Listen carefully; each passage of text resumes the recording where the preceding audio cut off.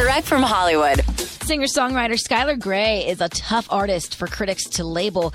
Just looking at her Wikipedia bio, it lists her genres as pop, hip-hop, rock, and electronic.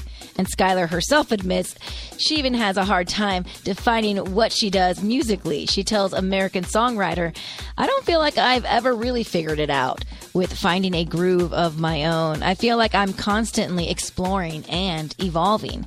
And she thinks that's largely because she grew up surrounded by all types of creativity, adding, "I grew up in a very eclectic musical family, and I did a lot of musical theater.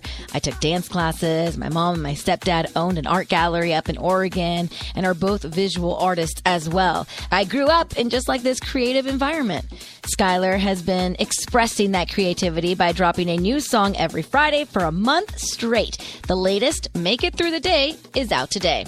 That's direct from Hollywood.